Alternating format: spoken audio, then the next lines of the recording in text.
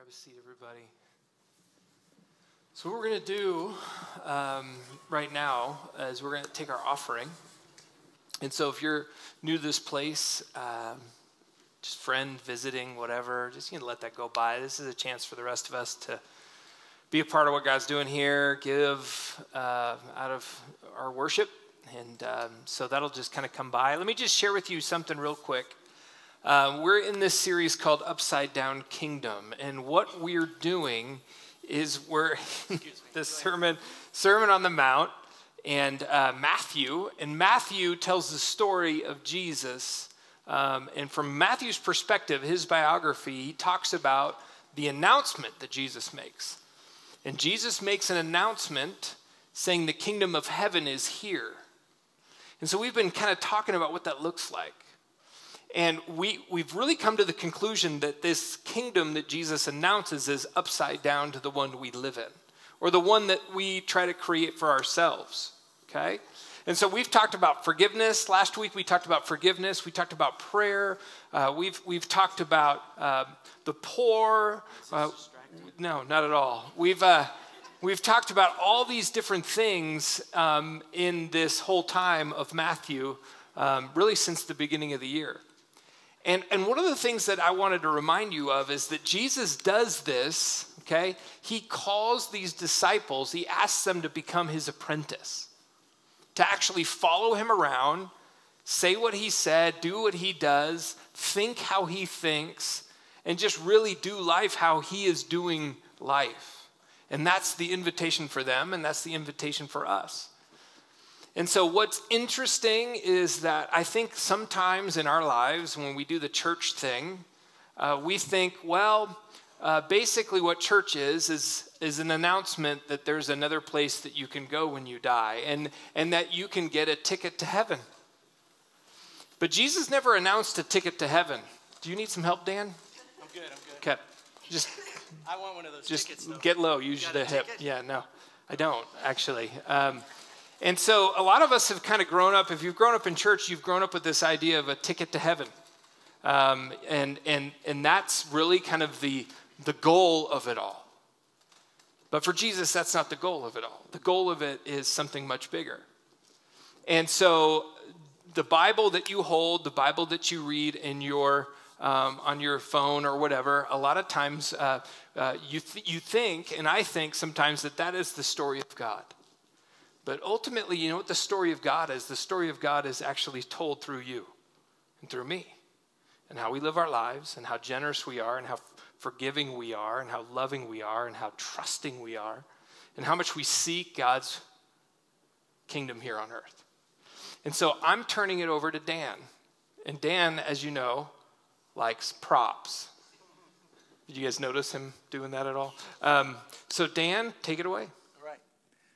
Thanks, Ryan.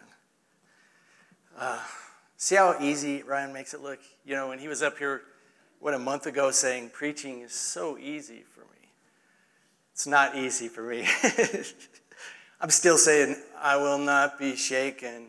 I will not be shaken. Singing that song. So, all right, here we go. I've told you about several parts of my life. For some reason, I'm narcissistic when I get up here. I talk about myself. I talked about my life as a drug dealer. If you're here new, ask somebody about that. I'm not going to explain it. The second thing, another thing I told you about was my life as a disciple. That was maybe a month ago, I talked about my life as a disciple. This morning, you're going to have to bear with me because I'm going to tell you about my life with chairs. My life with chairs. And if you're getting this on the, what do they call it? Insta sermon. Oh. Pod sermon. If you're getting the pod sermon, you're going to miss out on a lot. And that's you, CJ. It's not here, right? So you're going to have to ask me to show you this. Okay, so my life with chairs. I want to talk about the chairs in my life and how I've developed over the years with chairs. When I was single, a young man, I won't talk about my childhood, but when I was single, I had one chair. one chair, and I suppose you could say I also had a motorcycle seat and a motorcycle that went with it, but the seat was the important thing for me. And so I had one chair, and that was my life. I was pretty good with that. I was going to school, and I didn't need a lot. Well, then Kelly and I got married, and so we couldn't really live with one chair. We needed more chairs, right? We needed at least two, and then very quickly we needed three chairs. And so after I got married, we had three chairs, and I still had the chair that I originally had, but we had to have that because we all needed some place to sit. We needed to rest. We were young and raising a family and working hard and going to school, so we needed places to sit down. After that, the kids came along, and we needed chairs for our kids. And kids come with a lot of baggage. I mean, they don't come with baggage, but you need a lot of baggage with kids. You got to have, like, car seats. You got to have, what are those seats? High chairs. Thank you, Emma. High chairs.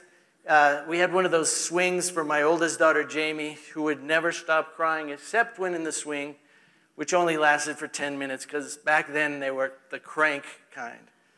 So I had kids. Pardon me here, I have to get up to this level. So then we had kids, and we had more chairs around the house. We had all their chairs. We had all our chairs. And life went on like that for quite a while. As they got bigger, we had to get other chairs for them. As we got older, we had to get other chairs for us. At one point, Kelly was having some back trouble, so we got one of those lazy boy chairs that you can pull the lever and push out the front. We still have that chair. It's up in my room.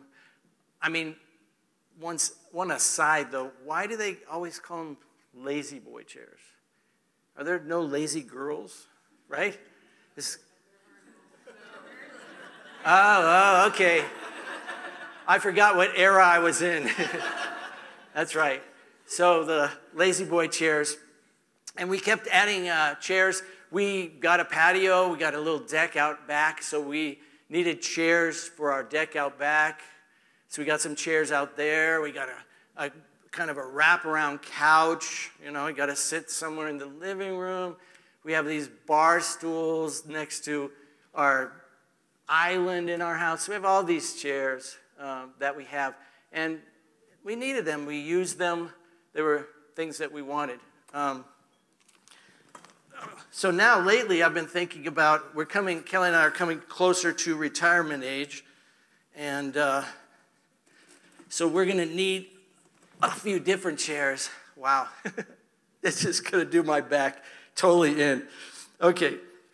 And so with retirement, you know, we don't want to just hang around here, so we want to go on vacation. So we're probably going to need some chairs in, like, Cancun, maybe over in, New Zealand, right? Yeah, you got her. She wants to go to New Zealand. So we need some chairs in New Zealand when we go over there, you know.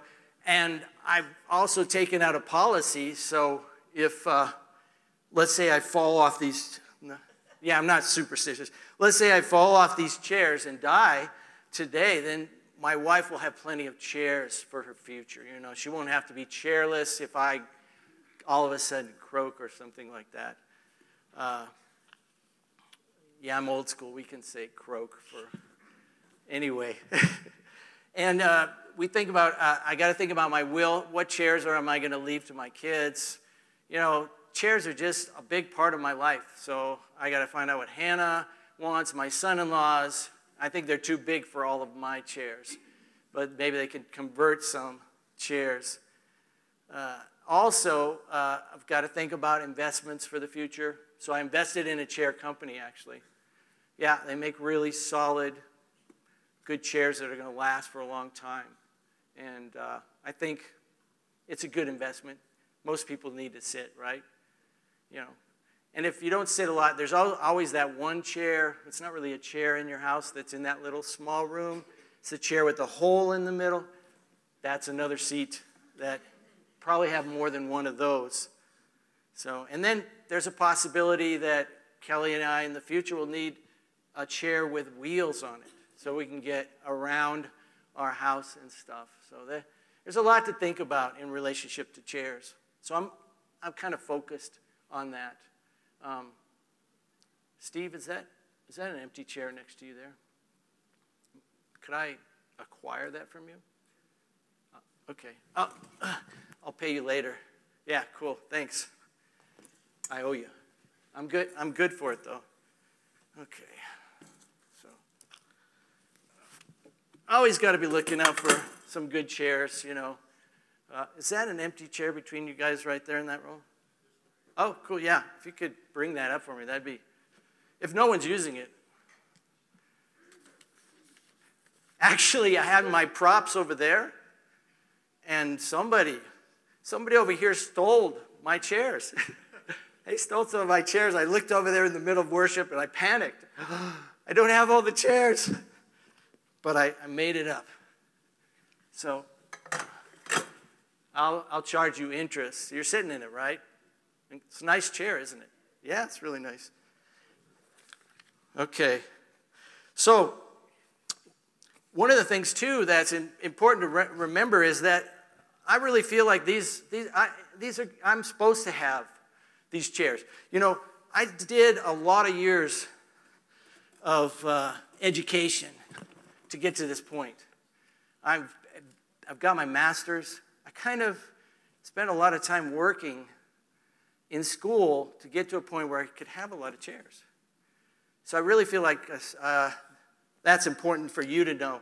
I mean, so you're not like looking at me kind of strange from out there.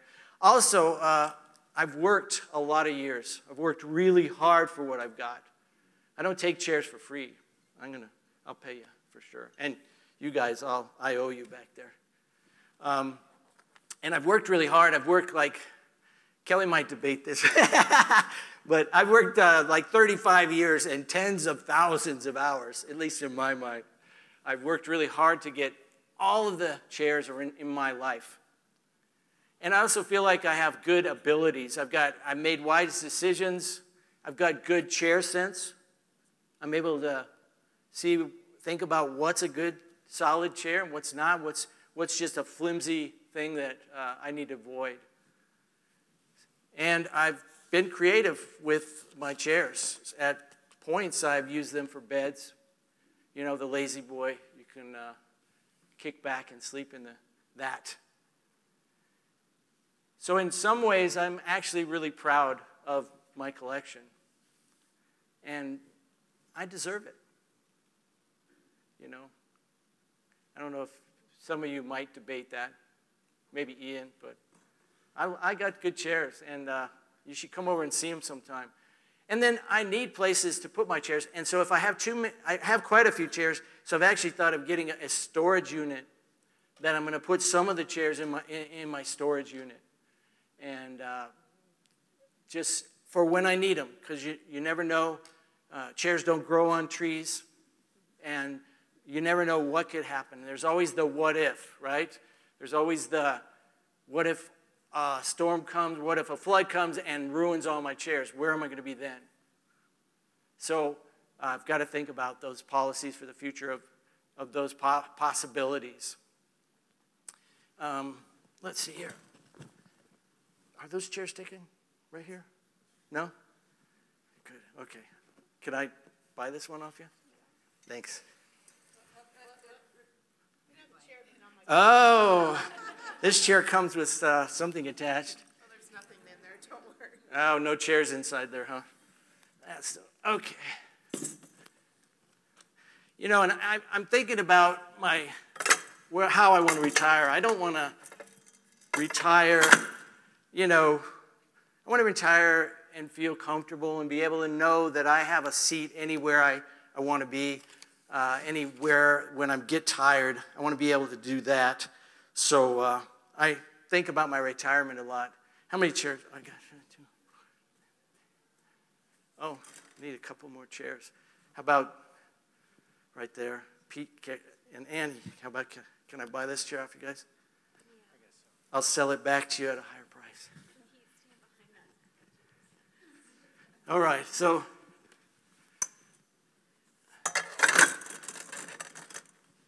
good. And why does nobody sit in these chairs?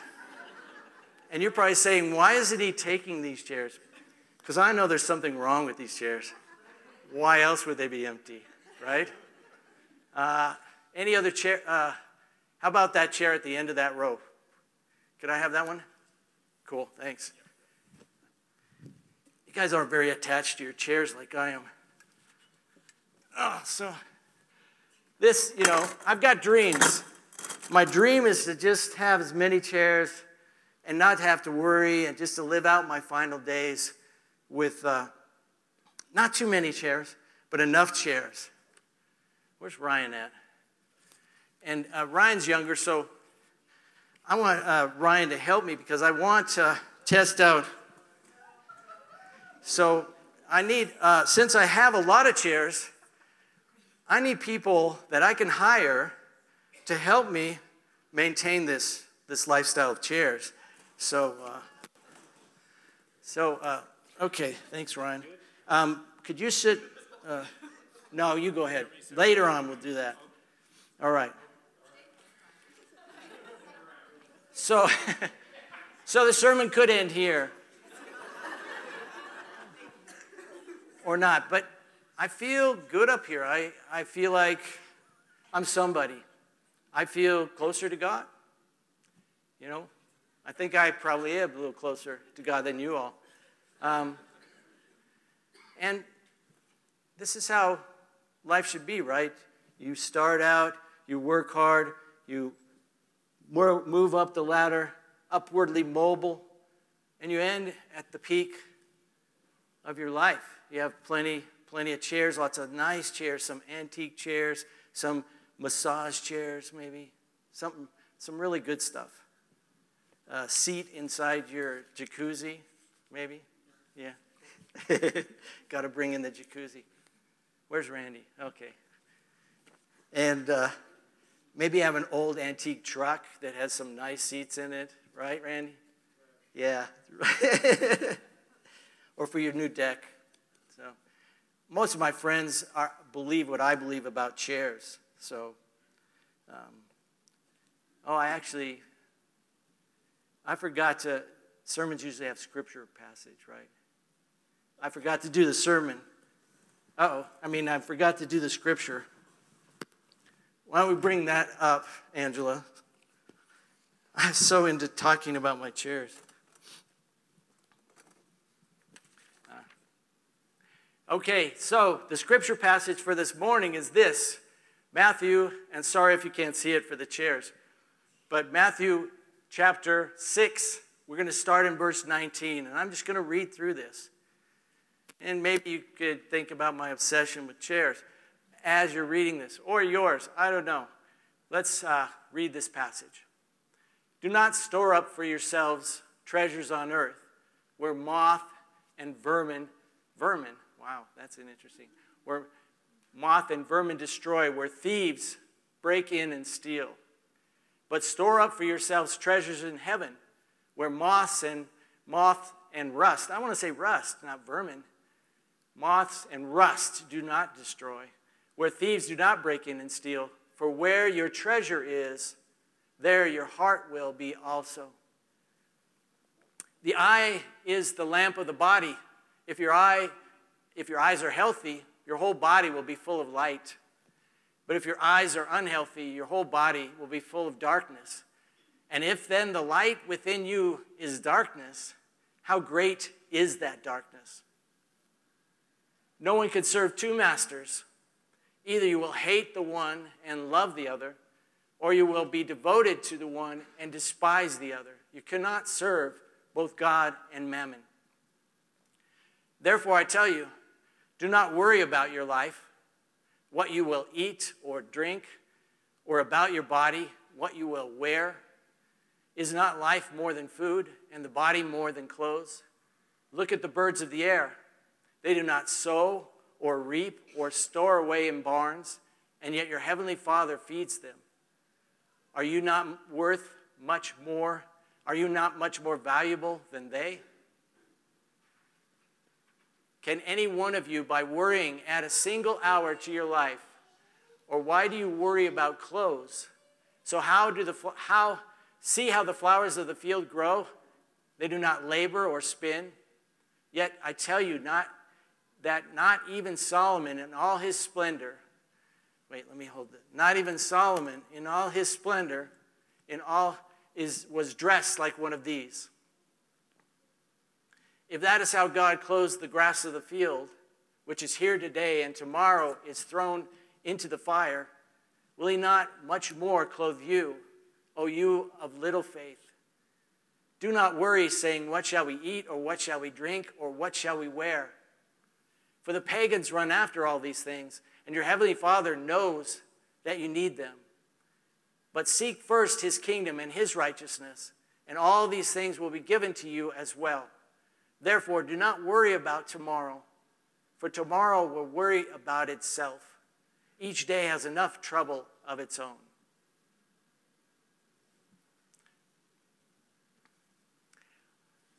Well, I'm glad there wasn't anything about chairs in that passage, because then I don't have to worry about my chairs, right?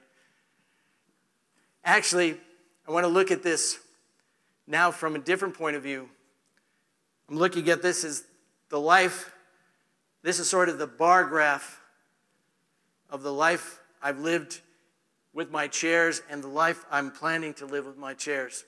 But let's look at it from the perspective of Jesus, who didn't have a seat anywhere to sit in. Him and his disciples didn't carry around chairs. Just stick with the chairs with me for a while. The first thing he talks about is your treasure on earth versus treasure in heaven. And where Jesus says, where your treasure is, there your heart will be also. Where your treasure is will be your heart. Now we, in our culture, modern culture, have kind of changed that up a little bit. Because we like to change the scriptures just a teeny bit to make them say something else. So instead of where your treasures are, there your heart will be also, we change it to where your heart is, there will your treasures be. The reason we do that is we just say, these aren't my treasures. My heart, I don't feel for these chairs. I'm not really attached to them. So my heart's not in this. My heart is somewhere else. So it doesn't matter whether I have all these chairs, even though there's hardly any space out there for people to sit in if they come in. It's, my heart is some with God. And so we change it a little so that we can have a heart outside of our actions. But one of the things that's really strong in Scripture is that heart and actions always go together. They always go together. That's why Jesus says, where your treasures are, your heart is going to be there. You can't separate them. Where your treasures are, there will your heart be also. That's why he warns about treasures on earth versus treasures in heaven. So, I've got other props. Don't get near the speaker.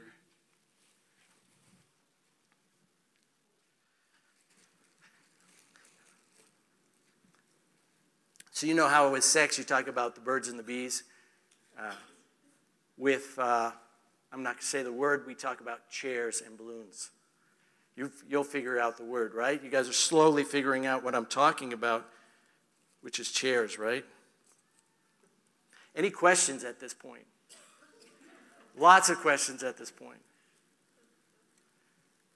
Gary, you got to have a question.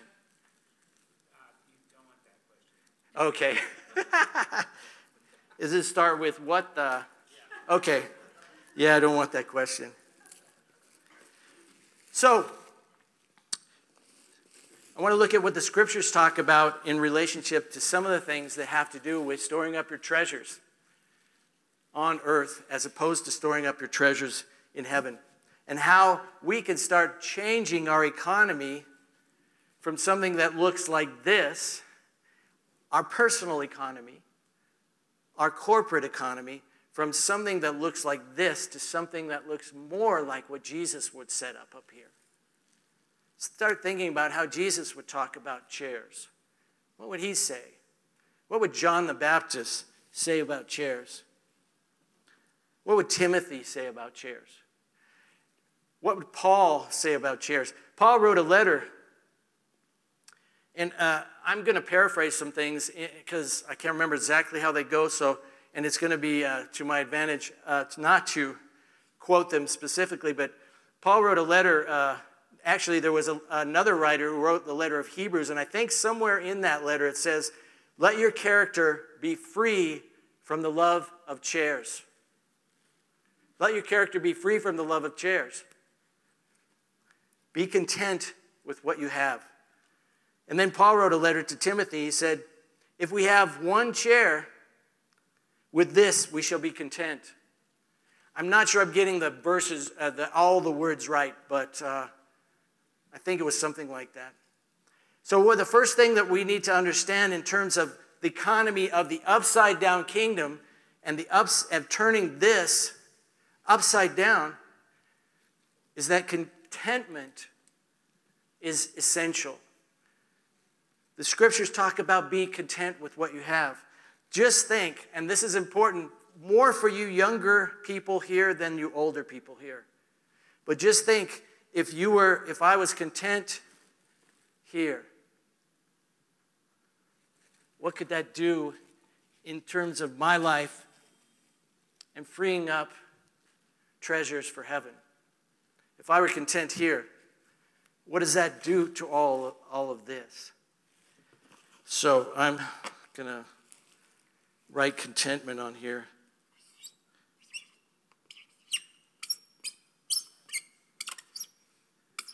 I'll just write content. Are you guys tracking with me? Because there's a lot of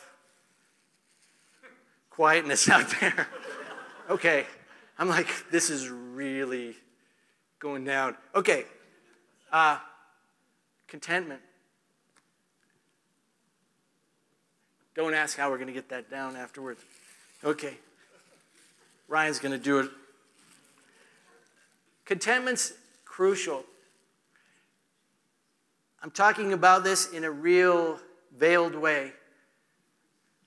But contentment is one of the keys to taking the economy of this world, which is based on buying and selling, and changing it to the economy of God, which is based on giving and receiving, which is based on grace. Economy that is based on hoarding and accumulating and holding, as opposed to an economy that's based on letting go. So if I'm holding chairs, if we get more people coming here, there's going to be people standing, and I'm going to have lots of chairs up here. I'm going to have a good seat. So contentment is one of the biggest ways of starting to live in the economy of God in his kingdom. And I say the younger people will benefit more from this because you have less right now. You have less chairs. And if you find yourself content at a younger age, it's incredible how much you can release to the kingdom of God. Whereas us older people, we've got all our chairs piled up. Contentment's not going to do us any good because we're already there. So we're going to have to struggle with releasing all of this. Questions? Do you have a good question yet, Gary? Okay. All right. The second thing Jesus talks about is he kind of throws this passage in about your eye, and if your eye is healthy, the light, you'll see light. And if your eye lets light into your body, your whole body will be full of light. But if your eye is unhealthy, you'll look at darkness, and your whole body will be full of darkness. One of the things that's important to talk about in relationship to chairs is that where is your focus? Chairs in the kingdom of God, what are you focusing on?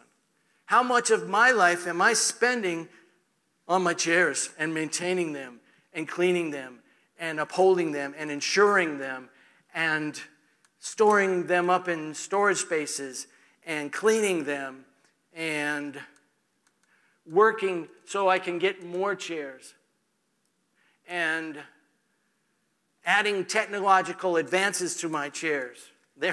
These obviously aren't very technologically advanced chairs. They don't have like touch pads in them or anything, but I'll get one day. Anyway, so where is your focus? What is your eye? Is it healthy? Is the eye of your body healthy? Or is it seeing darkness?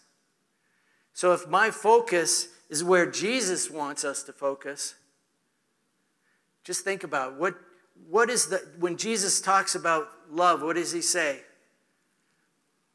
Love the Lord your God with all your heart, with all your soul, with all your strength, and with all your mind. That's focus. That's focus. If I'm doing that and I'm focusing on that, and like Jesus says, seek first the kingdom of God, that first is focus on the kingdom of God. How much time am I going to have for these things? Probably going to have less time. Probably going to want to get rid of some of this because this takes a lot of time for me. So where is your focus? So the second thing I want to talk about,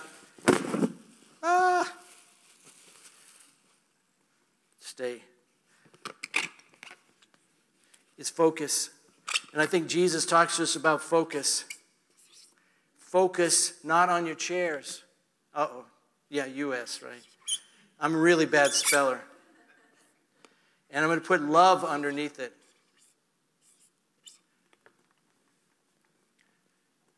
Because Jesus says, if you can't serve both God and mammon, you'll love one and you'll hate the other. So where is your focus? There's a little pamphlet that you can look up on the internet that was written back a ways. It's called The Tyranny of, I think it's called The Tyranny of the Urgent, something like that. It compares the important to the urgent. And I would dare to say that most of our life is taken up with the urgent. I've got to find a place to sit. I've got to get this chair repaired. I've got to make sure my family has somewhere to sit. That's urgent, so I keep doing it, and it keeps dictating which way my life is going. Whereas the important, which Jesus is talking about, treasures in heaven, an eye that's focused on something that God is doing, and serving God, not mammon. If I'm not focused on those things, and I'm focused on these things, I'm missing out on my life. I'm missing out on the life that God wants. So focus and love. Where'd that other one go? Whoa. If I were bored, I'd just be watching that balloon. Anyway. So focus. The next thing that I think is important that I want to talk about in relationship to that passage of Scripture and my chairs is trust. I told you I've got a storage unit full of chairs. I've got insurance plans that make sure I have enough chairs. I've got investments with chairs. What am I trusting in? Who am I trusting in? I'm trusting in myself. I'm trusting in my ability to make sure my life is never chair-free, that I'm never out of what I need. I'm trusting in that. But Jesus says, look at the birds, look at the plants, look at how they trust God. Look at how they trust God.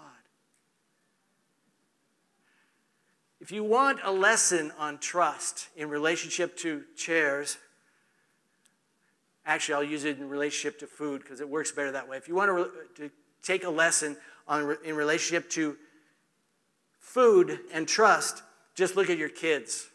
Or if you don't have kids, look at somebody else's kids. When your kids finish eating dinner or when your grandkids finish eating dinner, what do? Do they get up from the table and walk away empty-handed? Or do they get up from the table, take a napkin, and put more of the leftovers and the food that they didn't eat in the napkin, wrap it up, go into their room, and hide it under their pillow? What do they do? How many people know kids that do that? Why do kids not take food and hide it under their pillows? Because they trust their parents to feed them. They trust you. And you have cultivated that trust in them. Believe me, I have met kids whose parents have not cultivated that trust. And those kids are very different. When I was in Guatemala, there was a little girl, Maria. She was really cute and very chunky. And she was a little teeny thing. And she would come over to our plate. We had these barracks. And she would come over there and when we were eating, and she would ask for food. So we'd feed her. And then we didn't know this, but she would go to the next place and she would have a dinner. And then she would go to the next place and she would eat it over there. And she'd go to the next place. And so one night we're talking and then somebody says, oh yeah, Maria came over our house for dinner tonight. And then everybody else went, oh, she came to our house. Oh, she came to over here. She came to our house. She had eaten 4 or 5 dinners in one night. And this was a regular thing that she was doing. So she didn't get raised in trust. But you raise your kids in trust. They don't need to hide food under the pillow or chairs in the corner or in the closet. We need to take a lesson from our kids. Have childlike trust. The other thing that trust involves is thinking that God is good. God is good. If God is good, it changes your economic life. It changes the way that you trust in mammon or trust in God. God is good.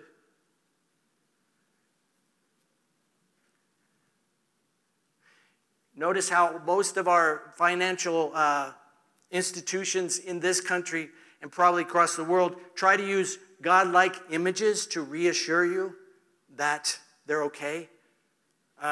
Maybe this would be a good time to think of, you're in good hands. Golly, what's that about? You're in good hands? Think of some other ones.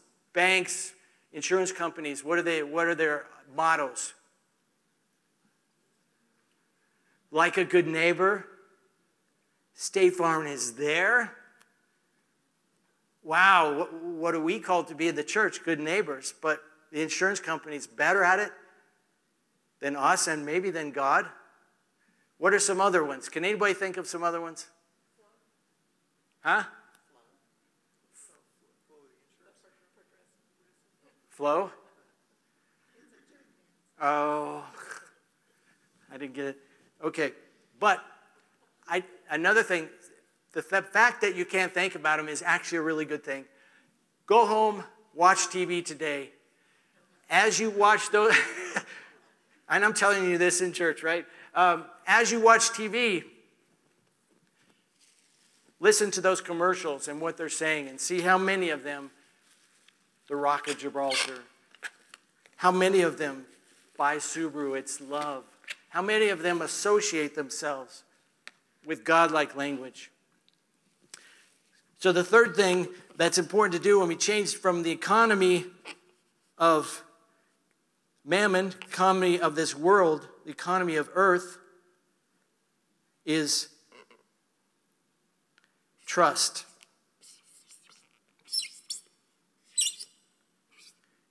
Take a lesson from our kids. And these are supposed to represent the treasures in heaven. You probably got that already, though. Stay. The next thing that's important when we're changing from this economy, from the economy of earth, the economy of mammon, the economy of darkness, the economy of anxiety. Jesus says, don't be anxious. When we're transferring from that economy to economy of heaven, light, of God, and of freedom, the next thing that we need to know about is justice. Justice is really important in transferring from one economy to the other. Now, I've got all these chairs. Actually, I want to share something that happened to me that I was not expecting. We can actually recreate it a little bit. But Ryan and I snuck over here Thursday because I said, I have this idea about chairs, and I got to show you because it's weird. And so he came over here, we snuck over to the Arvada Center, and we snuck in here on Thursday, and we're talking about how to do this and all this stuff. And so I'm like, okay, I climb up here, and so I'm sitting up here, and all of a sudden I'm thinking about what to say and how this would work and what this would look like. And all of a sudden Ryan sat down over there, and I looked over, and all of a sudden I had this rush of emotion. I could not place it. I was just like, oh my God. It was really a moving moment for me. Ryan's just like, what? But looking from up here, I wish you had the opportunity. Maybe, well, no one's going to want to, but looking from up here down there, like, come over, stand up and come over here, Ryan. You're so used. You are so used. I'm glad you love me. See, if you talk about justice, but this is the picture you get of justice. Here, just stay there. Let me give you one of these. This is justice. Okay, you can put that wherever you want. Okay? Gives you a different picture of what justice is.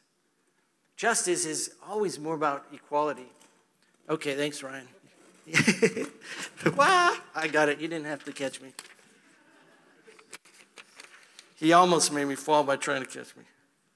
So justice, justice is about, I think John the Baptist puts it this way. If you've got 2 chairs and somebody has no chairs, give one of your chairs to them. Remember Zacchaeus. Zacchaeus had Jesus over to eat, and he said, he interrupted the meal, and they're eating this meal, and Zacchaeus said, guess what, Jesus? I'm going to give away half of my chairs to the poor. And if I've stolen chairs from anybody, I'm going to give them back. This is the chair gospel, I'm telling you. Justice is about making sure everybody has somewhere to sit before somebody does this. Everybody has somewhere to sit. That's a pretty easy thought. What if everybody in the world had somewhere to sit before we started accumulating chairs? That would be justice. So another way to move from the kingdom of light, from the economy of buying and selling and to the economy of grace,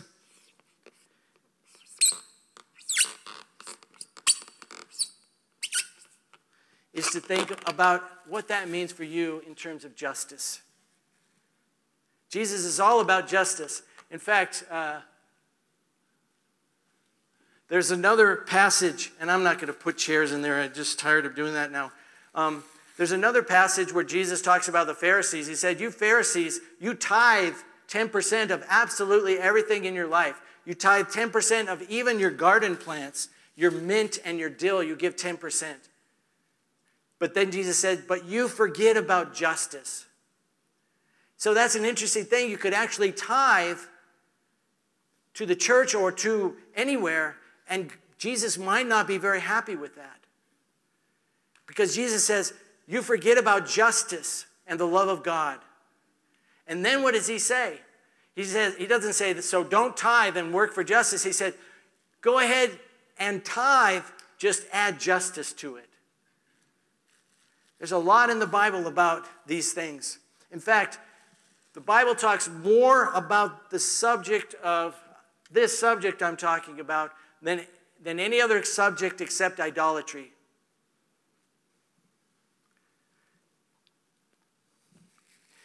Finally, I saw Gary looking at his watch, so finally, it's about the community that surrounds us. In this model, where I'm accumulating all the things that I need and I deserve and I've worked hard for, in this model, I need Ryan to stand over here and make sure this doesn't fall over and I break my neck.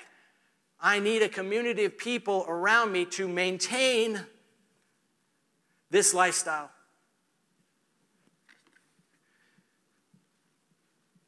But in the kingdom of God, that's not the way things work.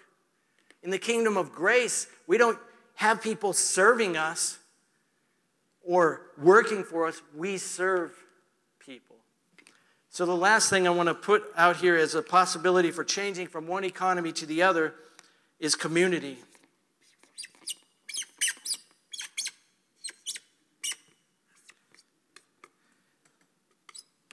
Community. If you look in Acts chapter 2 and Acts chapter 4, you'll see what happens after the Holy Spirit falls on the church. Community. And what were they doing? They were selling their chairs. They were selling and giving away their stuff so that they could support the community. We, as believers, got to think about encouraging people in the church to take risks in this area. Not to encourage people to be good financial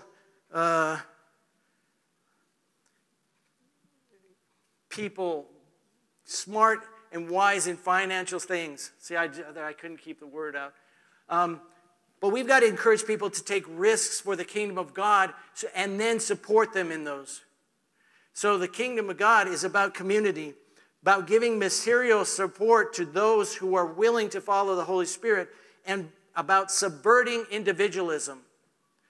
This kingdom wants to make us individuals and not have us collective, together, supporting one another. So we come here, we meet, we eat donuts. We don't have enough time to say, how is your life with chairs?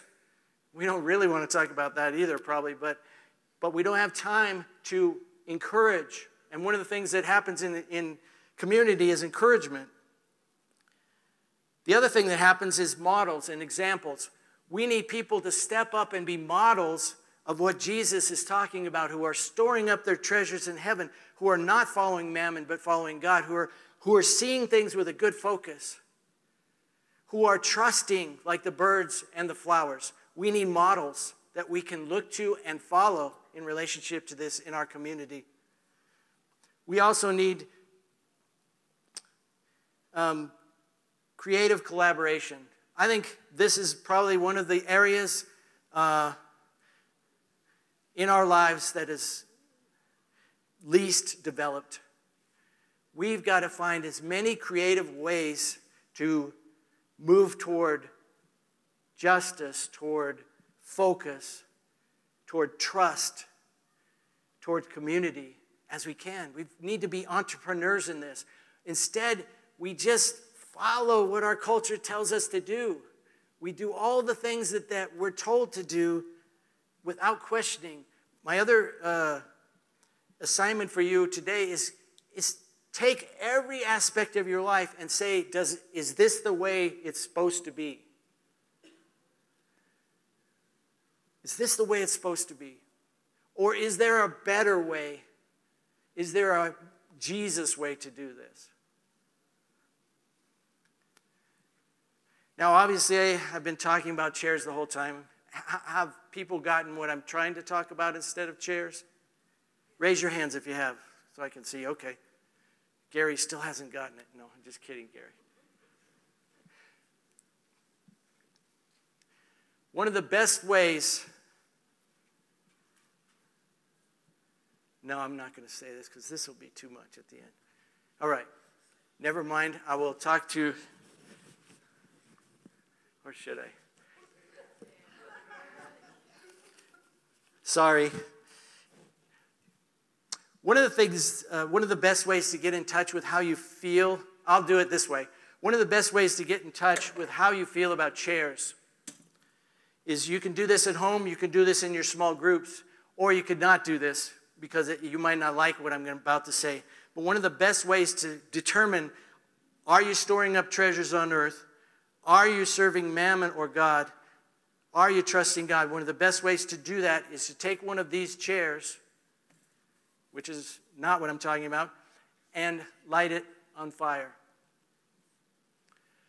While it is burning, I want you to write down all the emotions that you are experiencing in that moment. Write down all the emotions. There's nothing you can buy that will put you in touch with how you feel about mammon better than doing what I'm talking about if you get what I'm saying. And then write all those emotions down, all those feelings, all those, what goes on inside your head. And then ask yourself, wow, am I attached here or am I not? All right, that's enough talking about chairs. As we finish, we're going to have the band come up here. We're going to finish out with a song, God is Good. It's one of the lines in the song that says, God is good. While we're singing this final song and finishing, I want everybody to take your chairs and put them on the outside of the room, except for those people that need to be in chairs. You can keep your chairs if you need to be in a chair, but everybody else, I want you to stack all your chairs on the two sides so that we end as people standing together with the people that are needing to be in chairs in a group here as we sing.